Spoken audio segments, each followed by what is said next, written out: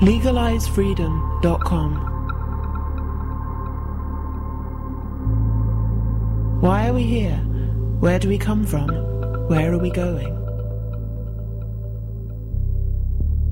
From the nature of reality to the future of humanity.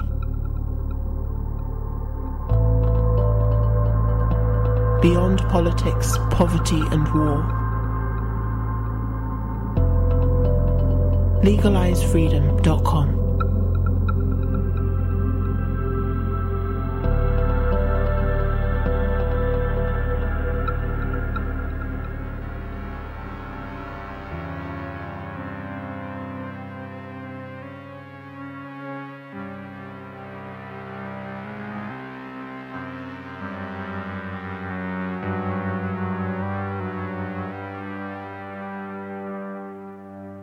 Greetings and welcome once again to LegalizeFreedom.com. I'm your host Greg Moffat, and my guest today is Dean Radin, who joins us to discuss his book, Real Magic, Ancient Wisdom, Modern Science, and a Guide to the Secret Power of the Universe. The principles that form the scientific materialist worldview assert that everything can be understood like the gears of a clock, and that events unfold forward in time in a strictly orderly fashion. They tell us that everything can be described with real properties that exist in ordinary space and time, and that everything, including mind and consciousness, consists of matter and energy. It makes no sense to call anything spiritual, non-physical or immaterial. We are told that everything is made up of a hierarchy of ever smaller objects with subatomic particles at the bottom. However, according to the author, who has spent the last 40 years conducting controlled experiments exploring psychic phenomena, the scientific materialist worldview is woefully incomplete, and furthermore, scientific evidence for a reality beyond this worldview exists. The picture that is emerging is of a reality where the entire universe is interconnected and where there is only one consciousness, which is fundamental and which underlies everything, including the everyday materialist world that so many of us take to be all that there is. Hello and welcome, Dean, and thank you so much for joining us today on LegalizeFreedom.com. I'm happy to be here. Okay, Dean, today we're going to be discussing your latest book. It's entitled Real Magic, Ancient Wisdom, Modern Science, and a Guide to the Secret Power of the Universe. Before we get into that, just for listeners who don't know, give them a little bit of information about your background and your work in general. Well, my educational background is electrical engineering. Both undergraduate and graduate degrees. And then I went on to get a doctorate in experimental psychology, and for about 10 years worked in industrial research, first at Bell Laboratories, and then many years later in Silicon Valley. And I've also worked in the academic world at Princeton University and the University of Edinburgh. Much of my initial training and early scientific work was in traditional areas, most of which was human-computer interaction. But I've always been interested in the nature of consciousness and in the capacities of consciousness. So I was dabbling in things like parapsychology, even as a teenager, and I didn't see that it was possible to actually have a job as a scientist in that area, so I didn't pay much attention to it until I started doing experiments when I was at Bell Laboratories, because we had enough free time at work so we could basically do anything we wanted to do. And I started to get interesting results which were similar to what I've been reading about in the literature. So that piqued my curiosity. And after doing that for a couple of years and going to conferences and talking about it, about what I was seeing, I was recruited for, at the time, a secret U.S. government program, which now is known as Stargate, but that was just one of many code words that they had used. And in that program, I had the opportunity to see expert remote viewers, people who had natural talents in clairvoyance, do both experiments and operational missions, which convinced me that this is not just small anomalies that show up in the laboratory occasionally, But at talented levels, these abilities are useful and quite remarkable. So being in a classified environment at the time, it was quite strange because within the building where we were working, there's no question that psychic phenomena were quite real and useful. Outside the building, at least from a scientific perspective, these phenomena didn't even exist. And so I just thought that was so strange. And I decided then at that time, this was now 1985, that if it was possible to continue working as a scientist, to look at psychic phenomena in a serious way, that I would try to do that. So from about that time until the present day, almost all of my working life has been involved in the science of examining psychic phenomena. In the last 18 years at the Institute of Noetic Sciences, which is near San Francisco, and we're devoted to this notion. How do you use science to study things like psychic and mystical experience? Now, in my recorded introduction, I've set out the synopsis of your new book, so we can take that for granted. I remember speaking a few years ago with Amit Goswami when he brought out his then current book, God is Not Dead, and after the fact he said he regretted using the word God in the title. He very deliberately used it at first, but did regret it later. Now, it seems that you using the word magic at the title of your book is very deliberate and not something you're likely to come to regret later. Well, it was a very deliberate word. I chose it right from the very beginning. And it came about because after working in parapsychology for many years, I, of course, had read lots of the esoteric literature, and there was a little bit of a dissociation going on because parapsychology is such a controversial field that you want to present an image of being very conventional scientist. And in fact, the methods that we use are completely mainstream. They're just applied to unusual human experiences. So from that perspective, I'm a scientist. I'm doing what scientists do. I'm using all the same tools and techniques and publishing and so on. The topic is a little bit unusual. But I happened to notice something when a book came out called The Handbook of Parapsychology for the 21st Century. And this is an update of one that was written in the 1970s, and it's a big fat book that contains what amounts to the state of the field. What do we think we understand now from a scientific perspective about psychic phenomena? And in looking through that book, I, of course, recognized what everyone was saying because I've been reading the same material for many years. But I noticed that the word magic was not in the index. And it wasn't mentioned anywhere except for in one paragraph talking about anthropology, because that's where you see ideas about magic a lot in anthropology.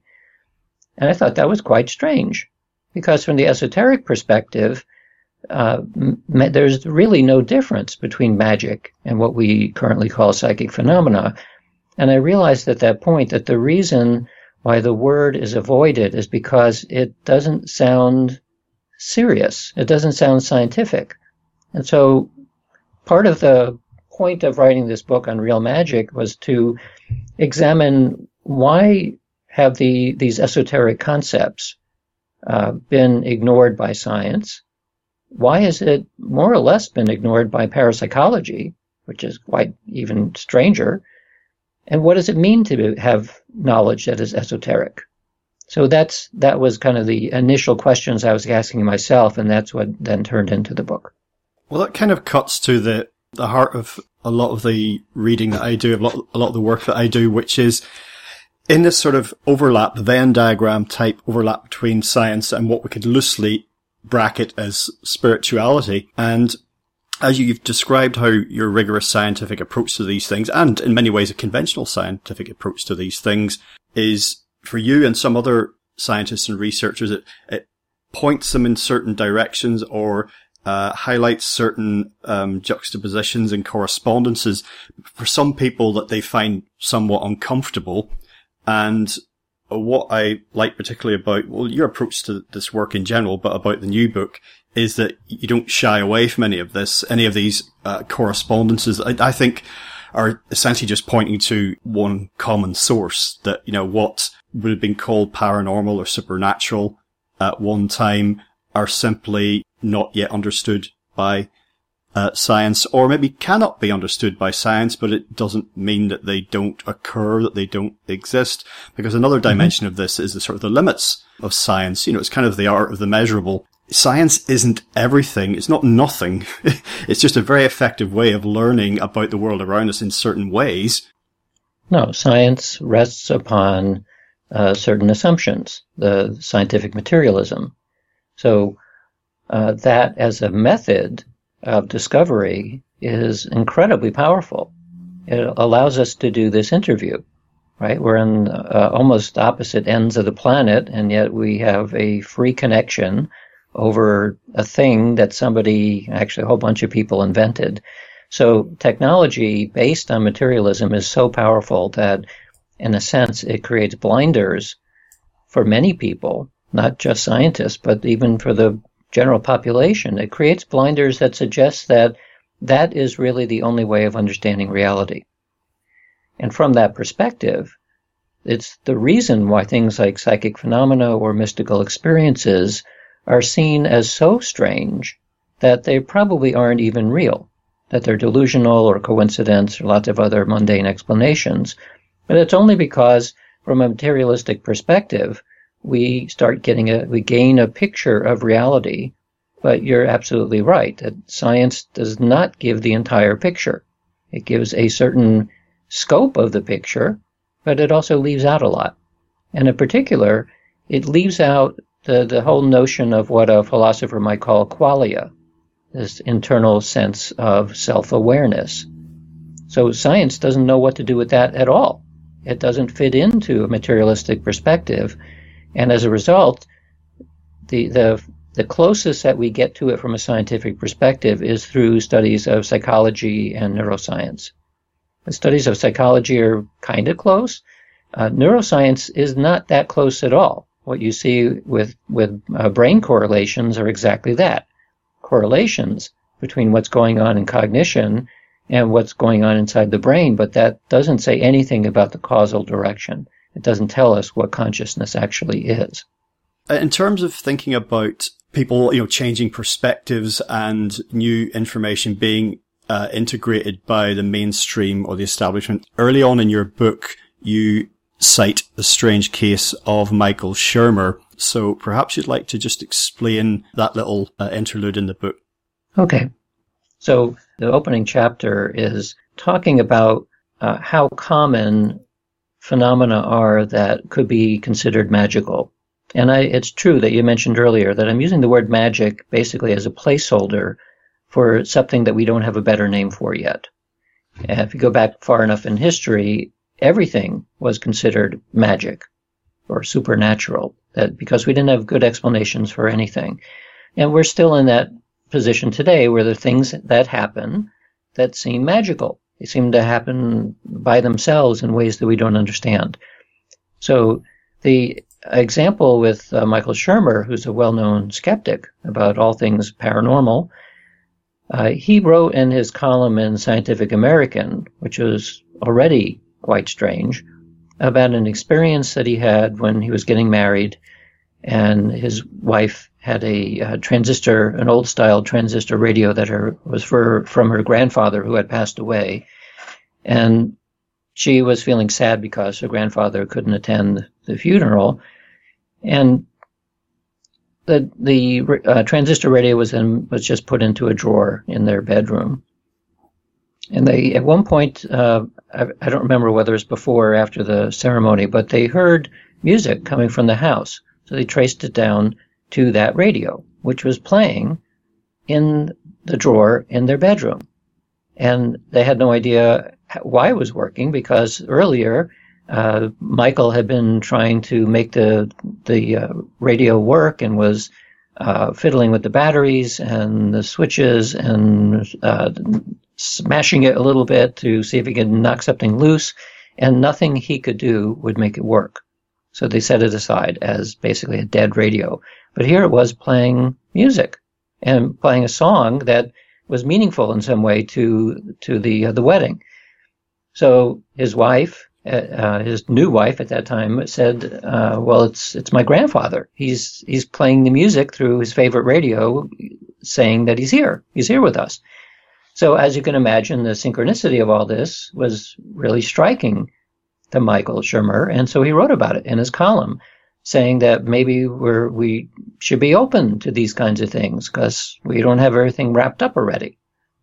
So a couple of years goes by, and he writes another column in the Scientific American where he basically says that paranormal isn't true at all, and we don't have to pay any attention to it, and so don't pay attention to it.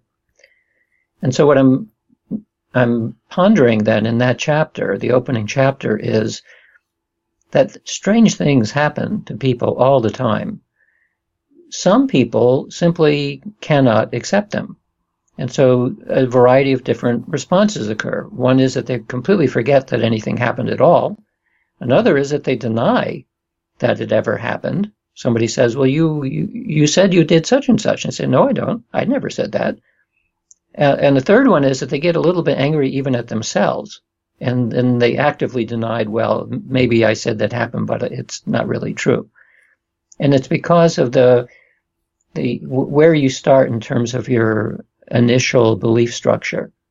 If your belief structure is completely shocked by some event, some magical or paranormal event, if it's so shocking that it begins to deconstruct your constellation of beliefs, you have to deal with how do you now put your beliefs back together again?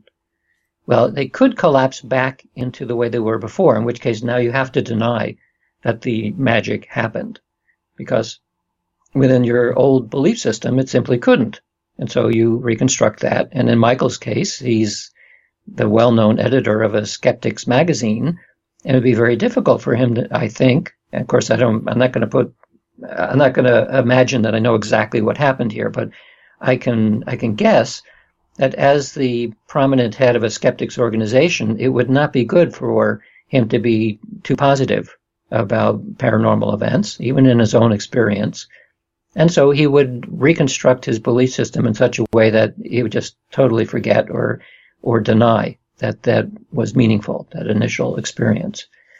Whereas if you start from a position where you're somewhat open to strange things happening, then your belief system is not significantly challenged, and you come through such an event and use it as an interesting story to tell other people, and it doesn't significantly change you.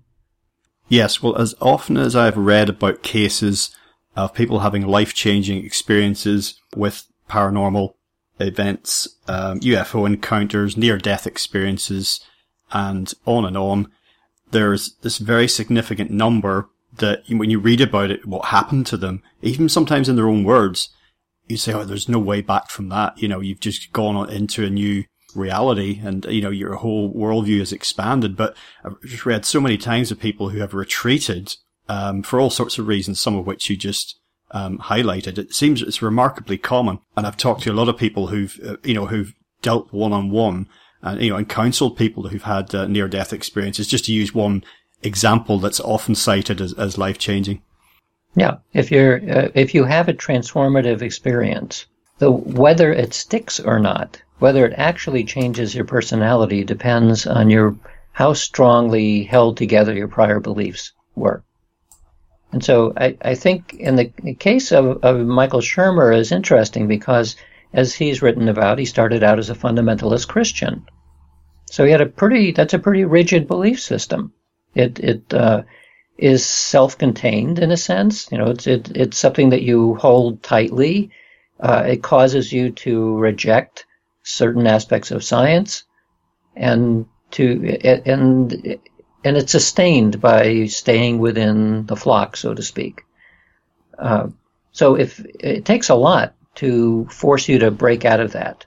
And in his case, like I've heard from a lot of young people who are raised in fundamentalist religions, that they learn as teenagers when they start going to school that some of the things they were taught are just not true. And so they get quite angry and they reject. They take this previous belief structure, completely squish it, and gain something else. Well, the thing that they're going to gain is a very strong idea about materialism. And because they had grown up with the idea of holding tight onto a given set of beliefs, they just substitute a religious beliefs for one of materialism, which they hold on to as a kind of religion. I mean, that's what the term scientism is meant to convey, that you can grab onto science as we currently know it today as a new kind of religion. And if anything challenges that, you get the same response as if you were attacking somebody's religion. They generally don't like that very much. So this is certainly not true of all skeptics, but in some of the cases where you find people who are just absolutely, completely dead set skeptics and have never changed from their initial positions, regardless of the nature of the evidence, that something like that must be going on. Yes, I spoke to a group of skeptics once. It was just like, a social gathering. And the impression I got at the end of it was that, skepticism is good. We should be skeptical. We should have that quality, in our thinking. And it should be triggered at times, by, we say, well, hang on a minute here, But the impression I got on that particular occasion was that they existed merely as some kind of almost like book burning sort of, Inquisition type debunking group that would that moved from town to town, sort of, torturing heretics or whatever, as opposed to considering subjects, considering issues, and then bringing a rational, cool, detached, objective consideration of it to bear. Yeah. Yeah. So it takes a certain tolerance of ambiguity, certain degree of openness to new ideas, without feeling that it's personally attacking you. And one hopes that that is true among most scientists. A lot of scientists go into whatever field they're interested in because of curiosity. And that usually means that you're open to new ideas and have some tolerance of ambiguity.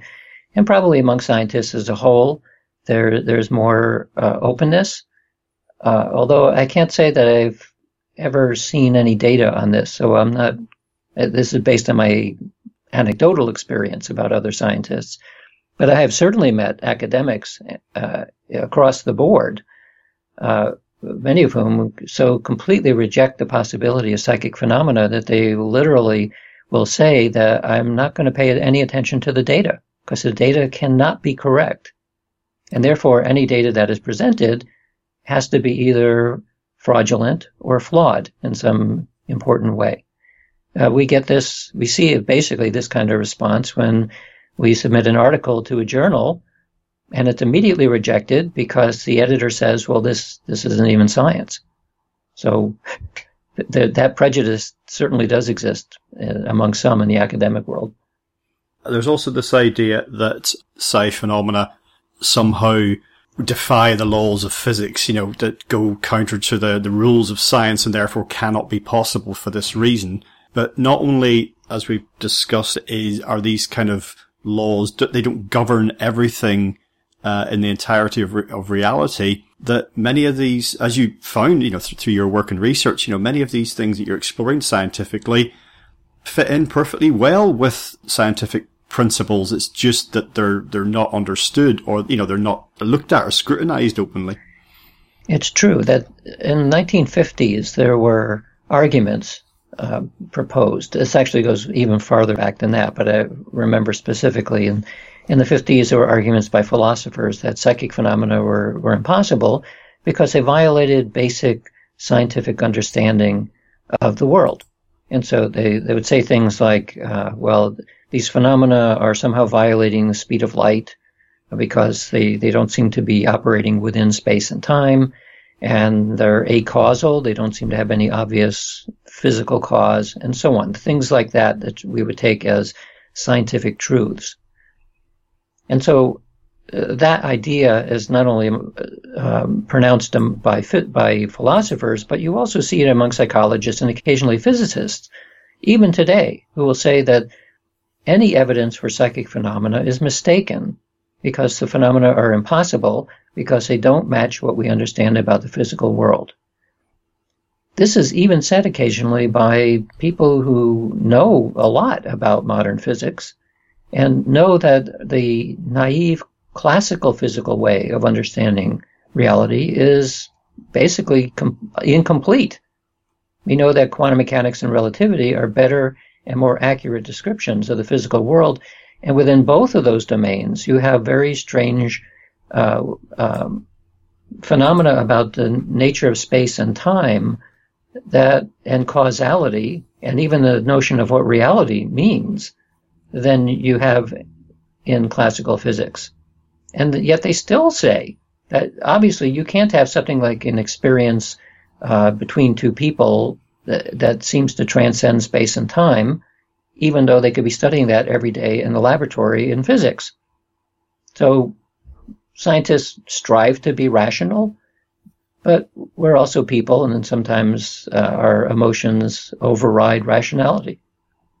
Yes, well, there has been, in popular publications, some deliberate misinterpretation of findings of quantum physics, shall we say, and there's also been some accidental, inadvertent misinterpretation. That being said, I feel that, coming as someone who's not a scientist, but who's read a lot around this, that I still feel that a lot of what has come out in the last century of quantum physics has not been integrated, never mind into wider society, but not into, science itself. When I say not integrated, I mean not known, or even in some cases understood, but then kind of set aside and not factored in a way that you would think it was absolutely essential that it should be. I mean, I remember doing physics at school in the 1980s, only for 2 years.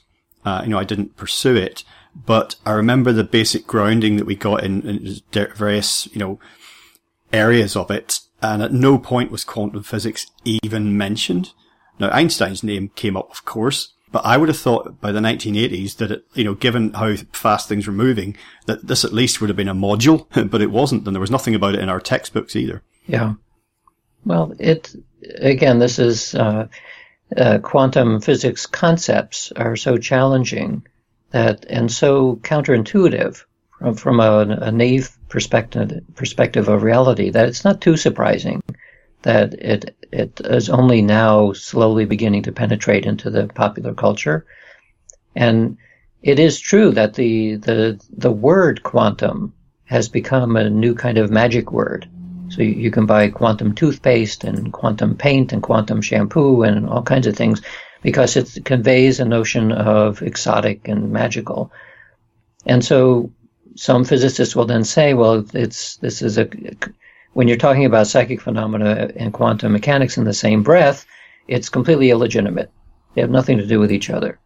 To which I would respond, knowing something about quantum mechanics, that don't look at my hand, look where I'm pointing. In other words, quantum mechanics makes certain interpretations about the nature of reality, the most important being that there are connections that transcend space and time that are meaningful, things like quantum entanglement. These are actual connections that we don't understand yet, but they clearly are not in space-time. They're somehow outside of space-time. Well, is that relevant then to human experiences, which also are considered strange because they're not in space-time? So telepathy from one person to another who's on the other side of the planet is somehow not operating in normal space. And somebody who has a precognition is not operating in normal time. It's somehow outside of it. So you can draw a whole set of parallels between the implications of quantum mechanics in terms of our understanding of reality and the actual experiences that people have and have had throughout history, suggesting that there's some interesting overlap here between our best scientific understanding of reality and the nature of human experience, which reflects it in a very strong way. So quantum mechanics is not the end of physics. There are lots of people at the leading edge now who are trying to figure out what's next, what's underneath quantum mechanics. And the early signs are, as we see in quantum biology now, that living systems seem to rely on quantum phenomena. Maybe it's even necessary to have quantum phenomena working within living systems, otherwise they wouldn't be living. If that is the case, and that line of research continues, as I think it will, and it is eventually seen at some point that quantum phenomena are actually active in the brain, the human brain, which I think will happen as well, then we suddenly find a very strong link between our best scientific understanding of the nature of physical reality, including how it works in the brain, and the whole range of psychic and mystical experience. Because now suddenly you have a way of understanding from a physical perspective, although not physical or material in the way we thought of 100 years ago, in a quite new way, that your brain is mostly inside your head, but there are aspects of it that are also permeating the rest of the universe. And so from that perspective, the idea that you can be in telepathic rapport with somebody who's on the other side of the planet is no longer impossible. In fact, it finesses that completely and suddenly is not only possible, but you'd start to predict that sometimes people should have experiences where they're getting information or feeling as though they are actually not located where their body is located, but somewhere else. And so the whole book of psychic phenomena and magic suddenly will be viewed in a very different way, because now we would have scientific ways of thinking about these same phenomena. So I predict that we're going to see this direction start to be more and more viable within the next 20 years or so. Thinking about this in relation to some of the things you touch upon in the new book, do you see a connection with this kind of suppression of esoteric ideas over the centuries, connection with the understandings contained within the Hermetic tradition, or what likes to be called the perennial philosophy? Do you see correspondences there? Well, the perennial philosophy, which is a synthesis of all of the esoteric traditions, from a philosophical point of view, would be called idealism, which is the counter to materialism. It's the notion that in materialism, everything is made out of matter, including the mind. And the flip side in idealism is everything is made out of mind, including matter.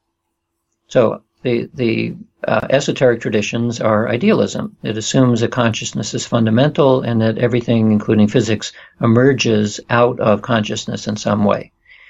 You see this in various degrees of clarity in all of the esoteric traditions, but to just give one example, in the Kabbalah, the book of creation is one of the books, and it says very clearly that the world as we know it, reality, was created out of a set of 32 characters.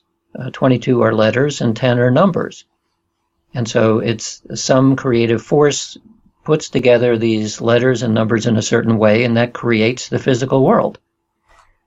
That's the essence of how, at least within the Kabbalistic tradition, the understanding of how you start with something which is not physical at all, it's consciousness in some primordial form, that symbolically creates the universe.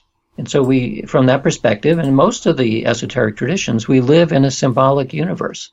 It's created by symbols. So this sounds medieval at this point. We don't generally think of it in these terms, except, as I point out in my book, Real Magic, if you look at the leading edge today in physics, in quantum mechanics, in neuroscience, and in mathematics, you find more and more mainstream thought leaders talking about reality built out of information, or built out of mathematics, or built out of symbols. And this essentially is the esoteric tradition. It's bringing these old ideas up to date with new language and new ways of thinking about it, but the basic concepts are the same. It's saying that reality is not fundamentally based on matter and energy. It's based on, for want of a better term, information, or perhaps semiotics, signs and symbols. Well, that's very, very close to the basic notions of why magic worked in the first place.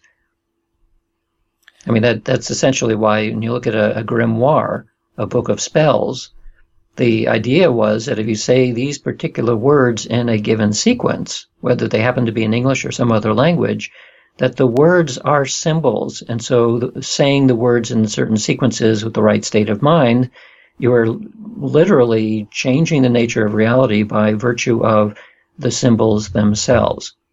So from a science perspective, that sounds crazy, except as I said, from a leading edge in most of the sciences today, especially the hard sciences, something like that is where people are going. Reflecting on what you just said, if a lot of the understandings that the cutting edge seem to be coming to feel like they're rediscoveries in a way, or, recapitulations of something that seems to have been understood a very long time ago, maybe understood differently, I don't know. I wonder if the arc that we've been on in the last couple of thousand years, coming through what loosely gets called the Dark Ages, and then, through the modern scientific era, if that was some kind of cul-de-sac that we went down that was a mistake, or whether that was a necessary developmental curve as well, that we've gone through that for a reason. I'm not sure I believe in fate. So if you don't believe in fate, then it's not as though we actually have something that's guiding us. There's, if anything, it's like evolution. We're striving to become, in a very crass way, we're figuring out ways of becoming safer, of reducing uncertainty. And one of the ways of doing that is trying to understand the nature of the world around us. Like, why is this person getting sick? Well, a couple hundred years later, you figure out things like germs and antibiotics and so on. So a lot of it is driven by pragmatics. That we want to become safer and safer and live longer and happier and all the rest. That's what everyone wants. And in order to do that, that anytime there's something that challenges that, well, people will get together and say, well, what's happening there? Let's figure that out. And in the process, we gain new knowledge. So if you look at the thousand years or so of initially the Holy Roman Church, which was neither holy nor Roman, if you look at the influence of the church, especially in Europe, it held for a long time, partially because there weren't that many people around, but also there were very few people who were educated. That finally was broken in the Enlightenment, and it allowed people who were interested in understanding suffering, essentially, to look at it in a new way and use the new method of empiricism and science. Well, that helped pull us out of a long period of suffering into one which is less suffering. And one hopes that arc continues, that we will continue to do that. And we're always being held back by politics of power and all the rest of it. You see that even today in the way that politics works. It holds us back from what is, at least from my perspective, very obvious directions that we should be going. But then people come along who, for one reason or another, get into positions of power, and they don't think that way. They're thinking in a regressive way. So this is simply dealing with the nature of humans and our differences, and some are perhaps more aware of what leads to the benefit of all, and others are less aware of that.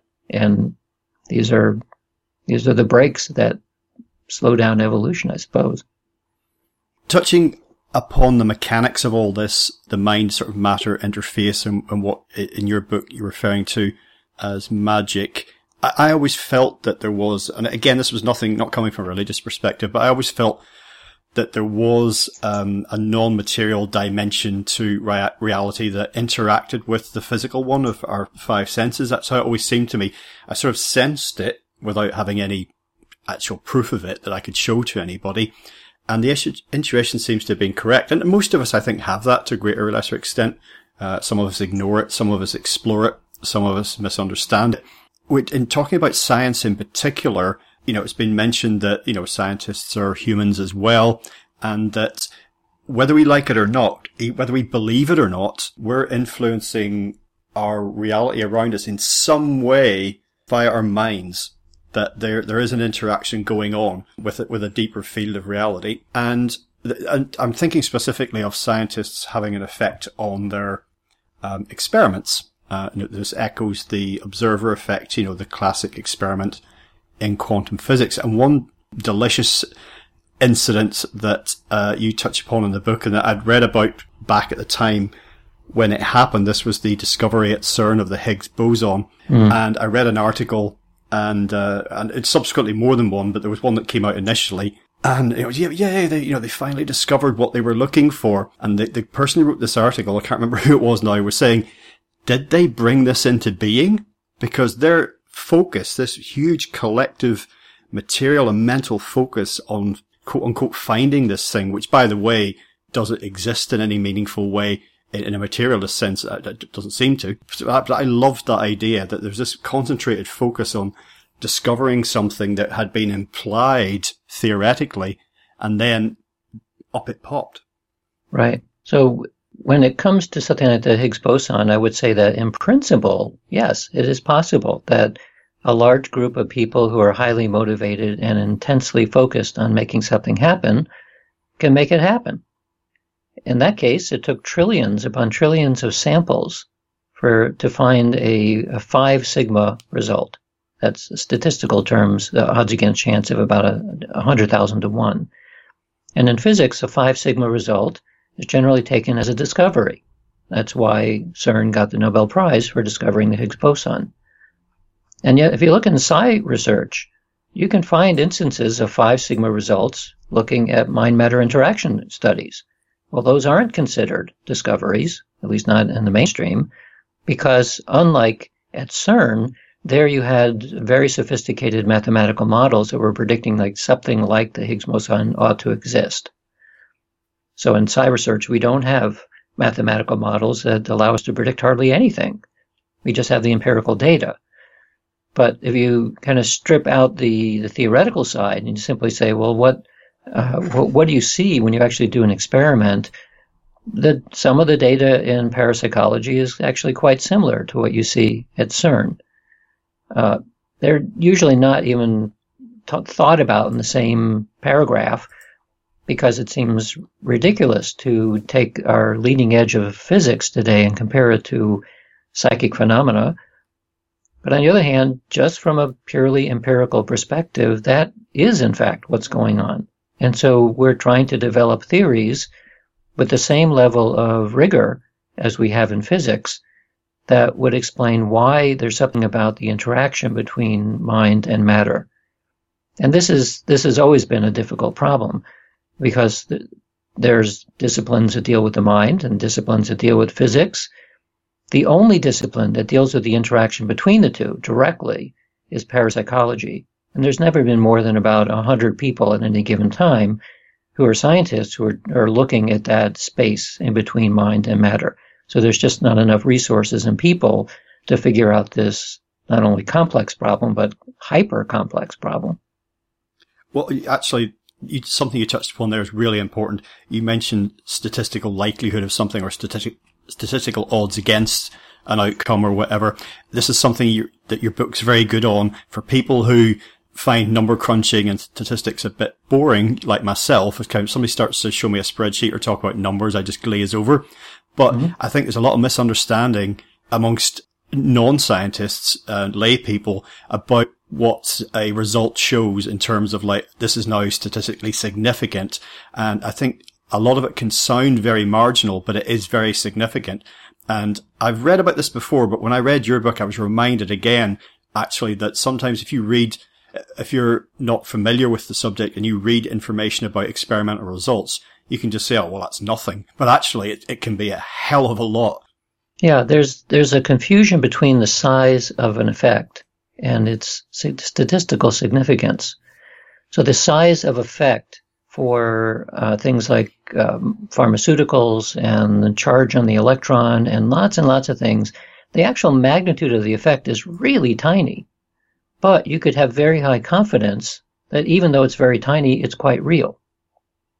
And so you gain that confidence through lots and lots of repeated measurements, and then you have to use statistics in order to assess whether those measurements do they give you confidence or not. Well, so this is what's done in a lot of psychology experiments and medical experiments, no different than we do in parapsychology. And so we can gain very high confidence that something is real, even though the actual magnitude of the effect is pretty small. Well, Dane, a couple of closing thoughts. Towards the end of your book, I really liked the iceberg diagram, which I'll call it, to do with consciousness and physics, mind and matter being separate. And in your diagram, you can describe it in a second. When you go below the surface, you find that they are part of one and the same, but they sort of, they diverge. And at the point that we are aware of them, they appear separate. Yeah, this is a metaphor that's been used many times, all the way back to William James and even before then. The idea is that you're looking out over the ocean and you see two islands out there. And so you have obviously make the assumption that, well, they're independent of each other, have nothing to do with each other, just two separate islands. You dive under the water, you can see that actually there are two peaks of a mountain, of which the most of the mountain is under the water. So you're only seeing the two peaks and made the assumption that they're separate, but they're actually part of the same structure. There are many variations on this, including things like seeing a cresting of a wave. So you can see to your left there's a wave cresting, and to the right there's a wave cresting, and they're not connected, obviously. They're different wave structures, and yet, of course, they're all part of the same ocean that has different movements in it. So the idea here is that there are some aspects of reality that appear to be separate, but if you look at below the surface, at a deeper level, they're not separate. They're part of the same thing. This is essentially what quantum entanglement is all about. So quantum entanglement shows that both energy and matter at elementary levels, we're talking about photons, things like that, but also larger structures now, appear to be separate. They look like separate little particles. But if you look at it in more detail, in the right way, you see that they're actually not separate after all. And so this is interesting from a scientific perspective, of course, but it's also interesting in that it has a very strong parallel in the esoteric literature. In the esoteric literature, you see again and again the notion that separation is an illusion, that we are all interconnected in ways that transcend space and time, which doesn't make common sense. Your senses don't show you that, but it makes uncommon sense. Things like telepathy seem to reflect that we're not really as separate as we think we are. And in a sense that's almost in a nutshell, the strangeness of psychic phenomena, that these experiences tell us that we're not quite as separate from each other as we think, and we're not as separate from the environment as we think. And the connections we're talking about are not like radio. It's not electromagnetic signals. It's more like something much more fundamental than that, that transcends our ordinary notions of space and time. That essentially is also the reason why traditional esoteric magic was said to work.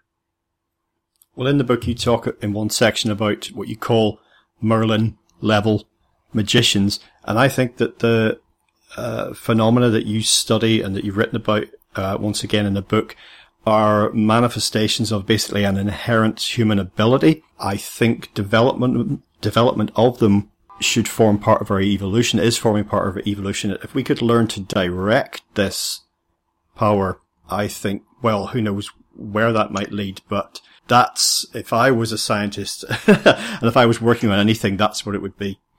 And as I point out in the book also, there's both positive and negative aspects to imagining that we develop a pill someday that can make somebody a super psychic. Mm-hmm. So the positive side is that we probably will be able to do things like healing much better. We'll be able to make decisions much better, probably advance the general state of health and wealth around the world much faster and better. But you'll also have the opportunity of destroying the world a lot faster. So we may not be in our present state sufficiently evolved, even from an emotional point of view, to allow ourselves to have this kind of power. It's a little like giving a baby the button to an atomic bomb. They have incredible power, but they don't know yet how to use it wisely. So I think, yes, we do have these abilities. Some people can be trained, and not everyone, because it probably takes a certain degree of talent in order to be any good at it. But pushing it too far too fast before we actually understand what we're dealing with, I think actually could be dangerous. Absolutely. And in what you just said, you find echoes of all the warnings down the edges about magical powers, about, caution, and about, being guard your thoughts and be careful what you wish for and all these other things. So that's fascinating. Well, just in closing, as you wrap up your book, there's two little sections that answer and pose some interesting questions going forward about where we are now, where we're going. And it was basically the why can't I create my own reality, which overlaps with a lot of, pop thinking about, the secret and positive thinking, etc., and also one called The Future of Magic. So maybe you could use that as just a springing off point to give us a closing thought. Well, so why the whole genre of affirmations says that you wish for something and reality will give it to you. That's about creating your own reality. And at some level that is correct. That's what our data says. Yeah, you do have the ability for your attention and intention to manipulate the physical world. But you're not the only person in the universe. So every time you have an intention to manipulate reality a little bit, you have to contend with the other 7 billion humans and unknown trillions of other creatures out there who may or may not like what you are wishing. So there's a huge amount of inertia out there to reduce the effectiveness of your own intentions. So you can affirm all day long, but if your affirmation is not compatible in some way with everyone else, it's not going to go very far.